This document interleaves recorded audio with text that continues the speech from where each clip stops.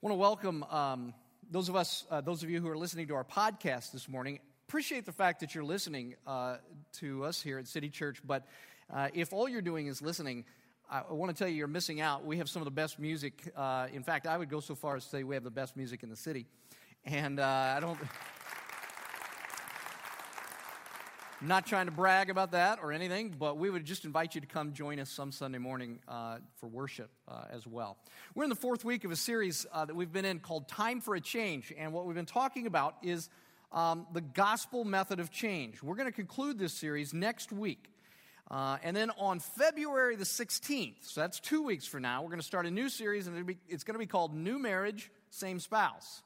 And so we encourage you to be looking forward to that and getting prepared for that. And invite friends, invite family, invite others that you know that could use a new marriage with the same spouse. So feel free to invite them to come and be a part of that. In this present series, as I said, we've been looking at the fact that the gospel says quite counterculturally that radical and substantive change is possible. And we've been talking about how does the gospel bring about that change? How do you change the gospel way?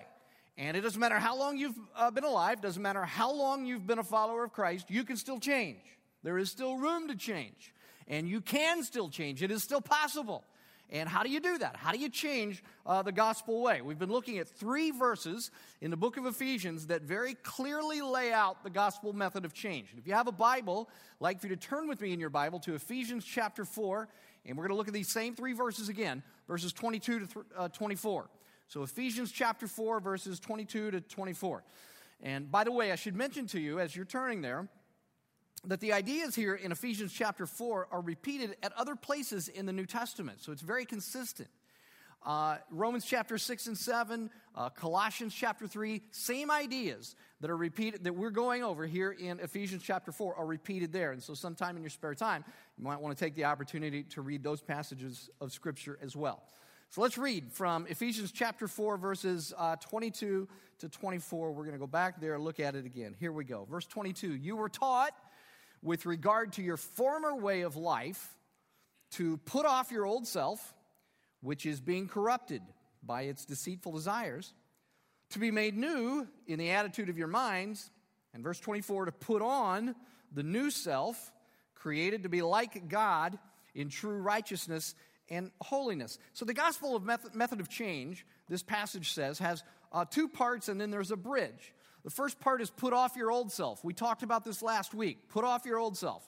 Then there's a bridge, and the bridge is be made new in the attitude of your minds. We'll talk about that next week. And then the third part, the other part to which the bridge connects is put on the new self. And we're going to talk about that this week. Put on the new self. That's what we're going to talk about today. Now, just a quick review of where we were last week and some of the things we talked about with regard to putting off the old self. And I may add just a couple of things quickly before we get on to put on the new self. Okay, just a quick review. I want you to note that the assumption in these verses is that even after you have responded to the gospel of Jesus Christ, you're still going to wrestle with the old self. Do you see that? You're still going to wrestle with the old self. Now, that's why Paul says, put off the old self. Now, here's why I mention this. I think this is important. If you were to speak to the average person in Evansville, or any other city for that matter, you would find that many of those people that you speak with were once part of a church, but were turned off by the church's hypocrisy and judgmentalness. And that can only be because the church really didn't understand the gospel. If a church understands the gospel, it is logically impossible for that church to be hypocritical and judgmental. Because as you see here, the gospel teaches that no one has it all together, that no one has any reason to boast. And so you come to City Church for the first time. Maybe you've been more than one time. I don't know, but you've been coming for a while and you say, man, I'm struggling with sexual issues, and I've been struggling with drugs, or I've been struggling with my marriage or my kids or whatever. And what I want you to understand is that everyone else here, including me, all of us can say, I get it.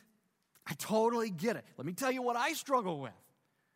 Because see, if you understand the gospel, you understand there's no reason for hypocrisy. There's no room for judgmentalness.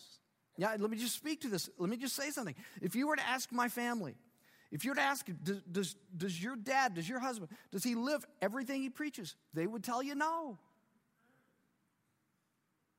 Now, that's not to say that, I think that they would tell you, I honestly think they would tell you he wants to, he's working on it, but he has not arrived. And you see, you can't be, it's not hypocritical to say, I preach something, but I don't live it. I'm trying, but that's not hypocritical. What's hypocritical is to say, I preach it, I really don't live it, but I act like I live it. I tell everybody I live it. That's what's hypocritical. See, it's not hypocritical to say, man, I believe in this, but I fall short. And I'm working on it, but I fall short. That's not hypocritical. So there's no room for hypocrisy. There's no room for judgmentalness if you get the gospel. Okay, that's the first thing I wanted to review. Here's the second thing I want to review from putting off the old self, okay? What we said last week was that putting off the old self includes this willingness to continually, not just once, but to continually examine ourselves. And we talked about this. We're looking for the idols to which we tend to be enslaved. That's why Paul says, put off the old self. And then he says, which is being corrupted by its deceitful desires. And if you remember from last week, we said that this little phrase, deceitful desires, we said that it's the Greek word epithumia. Epithumia. And that epithumia is it's not saying that what's wrong with you is that you desire bad things. That's not what it's saying. Epithumia says that what's wrong with us is that we over-desire. We have inordinate desires for good things. See, what we tend to do is we take good things and we tend to turn them into ultimate things. Like sex, success, career, achievement, relationships, approval from other people. All of those are good things. But what we tend to do is take good things and turn them into ultimate things. And so putting off the old self means to be looking for these areas of over-desire in our lives in which we tend to believe that life wouldn't be worth living if I couldn't have, you fill in the blank. That's an idol. That's an epithumia in your life. It's an over-desire for something good. Okay, now hear me. I want you to hear me because I got to tell you something. My wife and I just went for a drive last Sunday afternoon after I was done talking about all that, and she sort of graciously, gently chastised me that she wanted to hear something that she didn't hear me say. And when my wife gently chastises me like that, I fix it. That's what I do. And so here's what I want you to know. When you find those epithumias in your life, those things that good things that you've turned into ultimate things that you tend to be enslaved to that are idols, here's what you need to know. That's hard work. And it is painful. And it is usually not done alone. This is where trusted good friends, counselors, 12-step groups can be a great deal of help to you. Because here's the thing. If you have spent your life making something your identity, if you have made an epithumia, if you've made it your ultimate goal in life, if you've turned a good thing into an ultimate thing, digging that stuff out of your life, it feels like mourning the loss of someone that you loved. It's hard, it's painful, it's awkward, and sometimes you will feel like you are grasping for something just for something to hold on to. But if you ask anyone who's ever given up an addiction, they will tell you that's part of the process of finding freedom. It just is, okay? So I had to fix that. My marriage will be better this afternoon. So thank you, Amy, for helping me there. Okay, finally, by way of review, and this is where we're going to transition into what I want to talk about today. Remember, you can't have putting off the old self without also having putting on the new self. Why? Well, it's like if you try to stop something without putting something in its place, it will always come back, like weeds in a garden. I mean, if you don't plant something in the garden, the weeds will just keep coming back. And so whatever it is you're trying to put off, if you don't put something in its place, it'll always just come back, which is why Paul says not only put off the old self, but then he comes along and he says, put on the new self. created to be like God in true righteousness and holiness. Okay, now here's the question. What does that mean? What does it mean to put on the new self? How do you do that? First, focus on your target. That's what to start, to put on the new self, you've got to focus on your target. You say, well, what does that mean? Well, there's an old saying that goes like this. If you don't know where you're going, you're probably going to end up somewhere else. And I want you to listen, because this is one of the great problems of our culture today. And I said this a few weeks ago, but we have devolved into a society of people who are clamoring for change, but we cannot agree on the outcome of that change. We can't agree on what's the target. We all know we need to change, but we don't know what are we aiming for? What are we shooting for? What's the target? And the reason that we can't agree on a target is because Western society has been built on this idea that somehow we can come up with values and morality for society without believing God. In other words, reason and discussion and science is all we need to build a society. The problem is that's not possible. At the very moment you begin to talk about things like freedom of expression and human rights and value and dignity of people, those are religious concepts. Do you understand that? Those are religious concepts. Again, I said this a few weeks ago, but science can only tell you what is. It can never tell you what should be. I mean, it can only examine what is. Can't say what anything should be. And so there is no basis for developing a society unless you do it on religious grounds. If you go to a counselor and you say, help me change, and if your counselor says, well, here's what you should change into, here's what a person ought to look like, they can't tell you that. They can't tell you what a person ought to look like on the basis of science and science alone. They can't do it. The science can't tell you what ought to be. It can only tell you what is. The minute a counselor says, this is what you ought to be, they've moved into the realm of religion. And so you ask your counselor, you say, well, what are the religious beliefs that are underlying your opinion about this is about why I should be this instead of this? And I bet you most of your counselors, most of your psychologists, most of your psychiatrists will say, I'm sorry, but I don't talk about religion. But you are talking about religion. If you tell me this is what I should be, that's religious opinion. That's not scientific. That's religious opinion. See, if you tell your counselor or your psychiatrist or your psychologist, if you say, I'm struggling with depression, and he or she says, well, that's too bad. Nobody should have to live with depression all of their lives. Well, who says that? Who says people shouldn't have to live with depression all of their lives? I mean, if there is no God, that may be the most sane way to live. If you say, I struggle with compulsive sexual behavior, without religion, a counselor can't say, well, you really ought to learn to control that, because that's a value statement. They can't make that statement. At best, all they can say is, well, that must be terribly inconvenient. Because to recommend change is a value statement. That's a religious statement. You see, here's what I'm trying to say. Christians have far and away the most attractive and coherent answer to what a person should look like, what the target for change is. Paul says it right here. We were created to be like God. There's the target, in true righteousness and holiness. All through the Bible, this phrase, created to be like God, all through the Bible, what that's referring to is what the Old Testament calls the image of God. When God created the world, he came to the sixth day, and he was about to create human beings. And he said, let us make man in our image. Okay? Now, to be created in his image includes a lot of things that we don't have time to go into today, but part of it means exactly what Paul says here, to be righteous and holy. The book of Hebrews tells us that the ultimate expression of the image of God, the target for humanity, if you will, is Jesus Christ. He's the target. He's what we're aiming for. So when you see Jesus, you see a perfectly functioning human being. Is he God? Yes.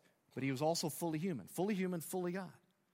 And so when you look at Jesus, you see a perfectly functioning human being. And so when we talk about putting on the new self, the first step is looking at Jesus and saying, that's what I want to be. That's the target. He's what I want to replace my old self with. I want to be like him. He's the target. See, the rest of the world can't say that. But we can say, Jesus is the target. I want to be like him. Okay, that's the first thing that it means to put on the new self. Focus on the target, and the target is Jesus. Okay, second. Here's the second thing that it means to put on the new self. You have to know that you have been changed. If you're going to put on the new self, you have to know that you have been changed. And you say, well, wait a minute, that's weird. You're saying that in order to change, I need to know I've been changed. And that doesn't seem to make sense. How can that work? One of the things that I've tried to hammer home throughout this series is the idea that becoming a Christian is not simply a matter of moral improvement.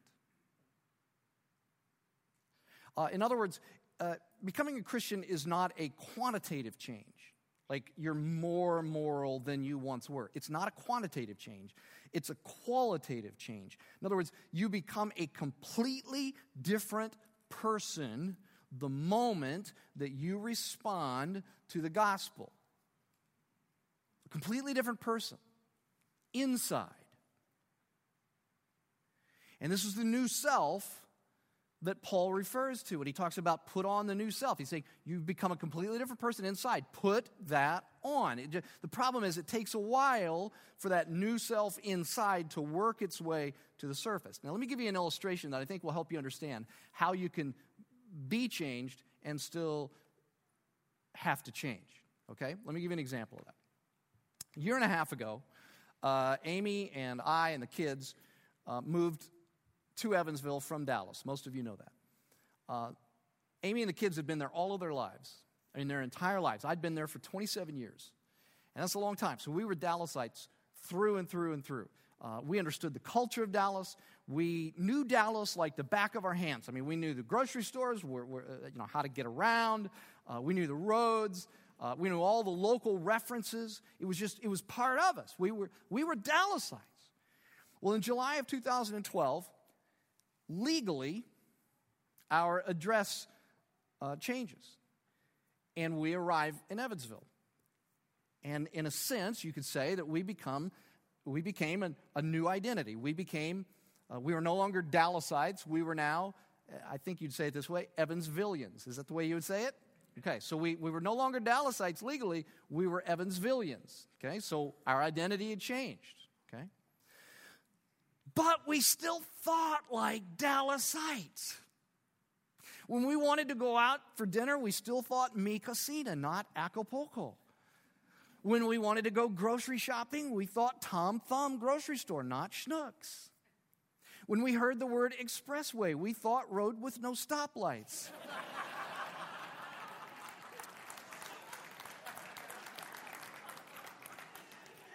Which is why the first time I drove it, I nearly had a whiplash from stopping. What? Okay, this is not unlike what happens when you respond to the gospel. You're immediately changed inside, radically. You're a new person. Paul says you're a new self, but you still think and act like the old self, right? Do you get that? You see how that works? Okay. So you have to keep reminding yourself that you've been changed. Like you wake up and you go, I'm going to go to Starbucks, and you got to remind yourself how to get to Starbucks, okay? Because you've been changed, but you still think the old way. So you have to remind yourself, I'm a new person. I have a new identity.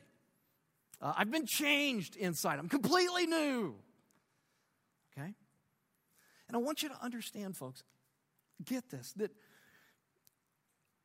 winning the lottery would not change your life as radically as responding to the gospel changes you.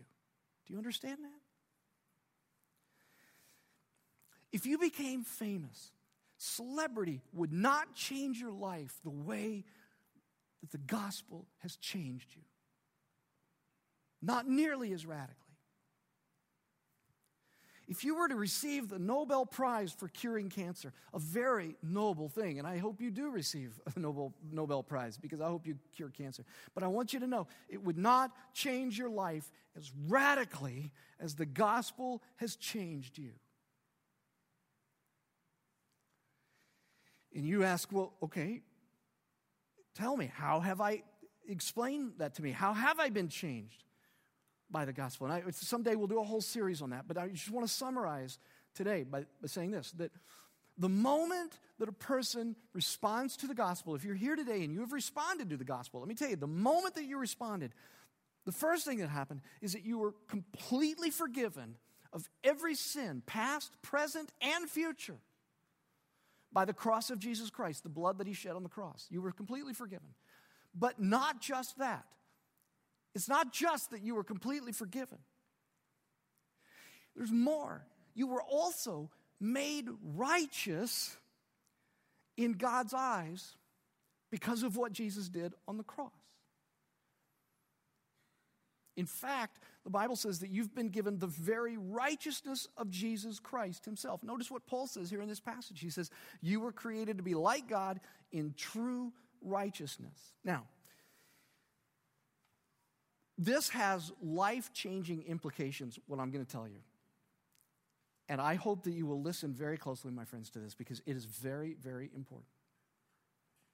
I realize, even as I talk about righteousness, I realize that if words could hire PR firms, righteousness really needs a PR firm, right? Because it calls to mind people who think that they are so morally pure that they're like stiff-collared and they're smug and they're arrogant. And most of you, when you hear that word righteous, you believe that it's referring to some old, musty religious word. Let me tell you something that is not true at all. The word righteous in the Bible is a very relational word. It means to be right with someone. It means to be received by someone. To find favor with someone. To be welcomed by someone. To be liked by someone. To be loved through and through and through by someone. The opposite of righteousness is not immorality. The opposite of righteousness is rejection. Let me tell you what righteousness is. Righteousness is a boy that you went out with last night calling you today and asking you out again. That's righteousness. Righteousness is hearing that there were 75 applicants for the job, but you were the only one that the company wanted. That's righteousness. What do you feel? What do you feel in those moments? When the boy calls again, or when the girl says yes, or when you get the call that says, we want to hire you. Nobody else. We want to hire you. What do you feel in those moments? In those moments, you feel a sense of fulfillment because you were wanted. You were received. You were found worthy by someone. That's what righteousness means. It's a deeply relational word. So I want you to consider for the moment that righteousness is not a religious word. In fact, everyone from Peyton Manning to Russell Wilson to Jennifer Lawrence to Sandra Bullock, all of these people are striving, longing to be righteous. They wouldn't use that word, but that's what we're all longing for and striving for. All of us on the planet want to be righteous.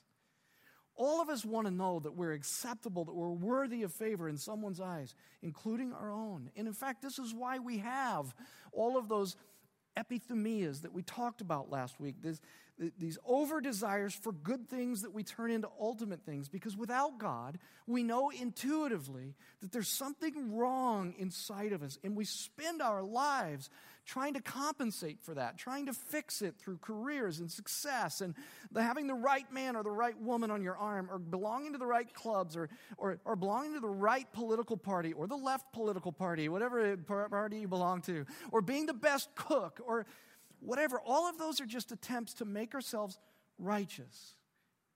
Or another way that you might refer to that is self-righteousness. But what does all of that leave us with? I mean, all of those epithumias and all of those things that we keep trying to turn into our righteousness, where does it leave us? Paul said it earlier in this passage. He said, it leaves you with a continual lust for more. It doesn't satisfy. It's a hard way to live, striving to be righteous. Guys, do you know what a midlife crisis is, men? You know what a midlife crisis is? I mean, I know what you know probably what it looks like. You've seen other people go through it. Maybe you've gone through it. But here's what it is. Here's what a midlife crisis is. It's striving all of your life to feel like you're righteous, acceptable, worthy. And then realizing at some point that no matter what you have or no matter what you haven't achieved, you still don't feel like you're there. That's a midlife crisis. It's like climbing to the peak of a mountain and then realizing it was a false peak and the real peak is 1,000 miles away and you will never get there. That's a midlife crisis. Now, those of you who are young men, as you go through your life, you're thinking to yourself, I'll reach the peak. I'm going to get there. And you can keep telling yourself that as you're young, but there's going to be a day that you're going to come to and you're going to go, I never reached it. And you're going to say, look at all that I have. Look at how much success I've experienced. And you're going to say, I still never reached it. Or you might say, I never got all the success that I wanted. And here I am at midlife, and I still don't feel like I'm righteous, worthy, acceptable. And that's a midlife crisis. That's what it is. It's a longing to be righteous that you've placed in the wrong places. You know who never struggles with a sense that there's something wrong inside? You know who never struggles with insecurity, shame, guilt, or anxiety about his worthiness? Paul says it here. He says, you were created to be like God in true righteousness. And since Jesus is God, he never wrestled with those things. He never wrestled with insecurity, shame, guilt, or anxiety about his worthiness because he was righteous. True righteous. True righteousness. There's a story in the Gospels when Jesus was baptized by John. And as soon as Jesus was baptized, there was this voice that came out of heaven. And this voice said, this is my beloved Son, with whom I am well pleased. Now look, when the one who is the center of the universe says, I am well pleased with you, let me tell you something. When he says, I am well pleased with you, trust me, if the whole Roman Empire hates you, it will roll off of you like water on a duck's back. It just won't matter. And my friends, when you respond to the gospel, the moment that you responded to the gospel, you were given that same righteousness of Jesus Christ. You, yes, you. Look at your life. You would go, no, not me. Yes, you. You were given that very same righteousness where God says about you, this is my son, this is my daughter, in whom I am well pleased. In other words, you're worthy. You're righteous. I love you through and through and through. And when the center of the universe says that, when that really registers with you, you will find that all of the other stuff that you have lived for, while it would be nice to have, having a great career and having success and all of those things would be nice to have, you would find that it would cease to be necessary in the way that it once was. And you see, in order to put on the new self, you have to know this, that you have been changed inside. You have been declared righteous. You are worthy. You're acceptable in the eyes of the only one who really matters. You can put that issue to rest. It's done. It's finished. Nothing can change your worthiness if you've responded to the gospel of Jesus Christ. Not failure, defeat, poverty, rejection, persecution, suffering. Not stunning success. Not riches, fame, notoriety, season tickets to the Aces. Nothing will change your level of righteousness before the Lord. Nothing can add, nothing can subtract one iota of your righteousness before God. Not a thing. Know that. You have to know that. You've been changed.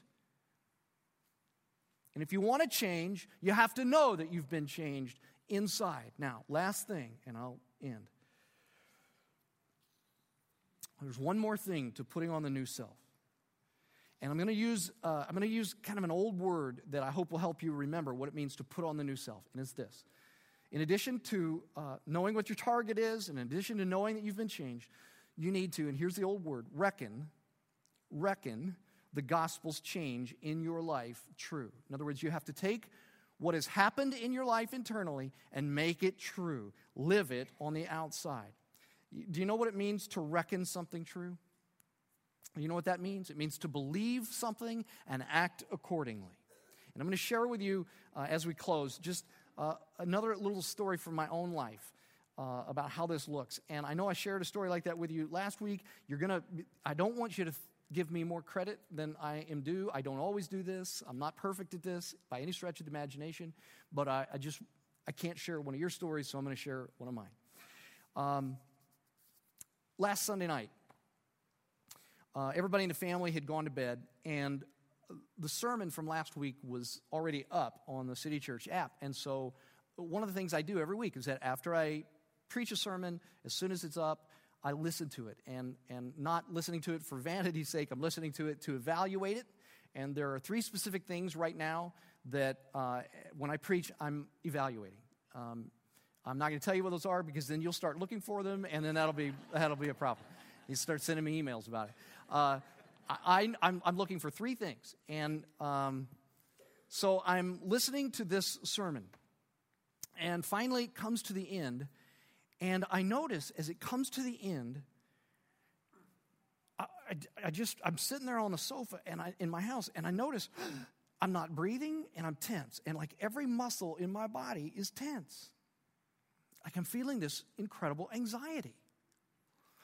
And I stopped just for that moment. And I don't always do this, but I stopped in that moment, and I was like, why are you feeling this anxiety? And I realized that the reason I was feeling that anxiety is that the good thing of these 3 things that I'm working on, they're good things, but I had turned them into ultimate things. And it was like my worthiness is based on how well I did at these 3 things. And in that moment, and again, I don't do this perfectly, but in that moment, this is what it means to put on the new self. I know I've been changed inside, and I know my target is Jesus. And so I said, Lord Jesus Christ, I know you've changed me. I'm righteous. I'm worthy. Nothing can add or subtract from that. And these things that I'm working on, those are good things to work on, but they're not ultimate. I've got you. I've got your approval. I've got the approval from the most important person in the universe. I'd like to get better at these 3 things, but I don't have to get better at those 3 things to be worthy. Help me to get better at them for your sake, Lord Jesus, and for the sake of the people who have to listen to me every week. But I don't have to get better, because I got you, and I got your approval, and I'm righteous. And that's what it means to put on the new self. Now, I'd like to tell you in that moment that peace, like a river of Xanax, ran through my soul. It didn't. But I trust that enough of that. And one day, I'll have that down, right? And you know what this is called? You know what that's called? Putting on the new self? You know when you begin to put on the new self, and then maybe you experience a little bit of peace? I mean, because I did. I forced myself to stop clenching and breathe, you know? You know what that's called? Last word in the passage. That's called holiness. Holiness is when righteousness that's inside, because you've been changed, Holiness is when righteousness bubbles to the surface of your life. See, some of you think of holiness as just the absence of sin. It's like, I don't do this, I don't do that, I don't do that, I don't do that, and that makes you holy. No, that just makes you moral. Holiness is the presence of good in your life. Like peace. That's holiness. Love, joy, peace, patience, kindness, goodness, gentleness, faithfulness, self-control. This is what holiness looks like. And you were created to be like God in true righteousness, bubbling up to the surface of your life and manifesting itself in incredible, beautiful holiness.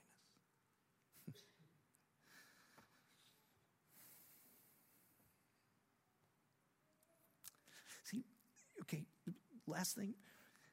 Once you take the pressure of making yourself righteous off of yourself,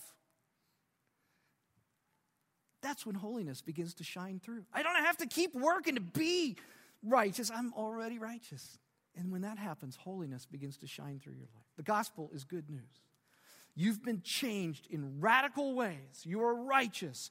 Now, reckon it true in your day-to-day experience, and you will change in radical, substantive ways. That's what it means to put on the new self. Next week, we'll talk about the last part of it. Close your eyes with me. Dana and the band are going to come up and lead us in a closing song. If you're here this morning and you've never accepted Christ as your Savior, let me tell you, you're still working to find your righteousness in something. That's a hard way to live. Why don't you give that up? Why don't you just give that up? Why don't you let Jesus make you righteous? Believe in Him. Believe in His death on the cross. The blood that He shed on the cross for your sins. You will experience forgiveness and you will experience righteousness when that happens. For those of you who have accepted Christ as your Savior and you have things that you want to work on, would you just put on the new self today? Would you remind yourself today as you encounter these things that you need to work on, would you just put on the new self? Would you remind yourself, Jesus is the target, I'm righteous, and then reckon it to be true in your life. This is the good news of the gospel. Lord Jesus, we thank you for it. We thank you that we no longer have to live in bondage to the things that we try to make our righteousness. We thank you that you have freed us from that. We thank you for the truth of the gospel. It is profound. It is powerful. We believe that we can be changed in powerful ways. And so, Lord, would you change us? Change us.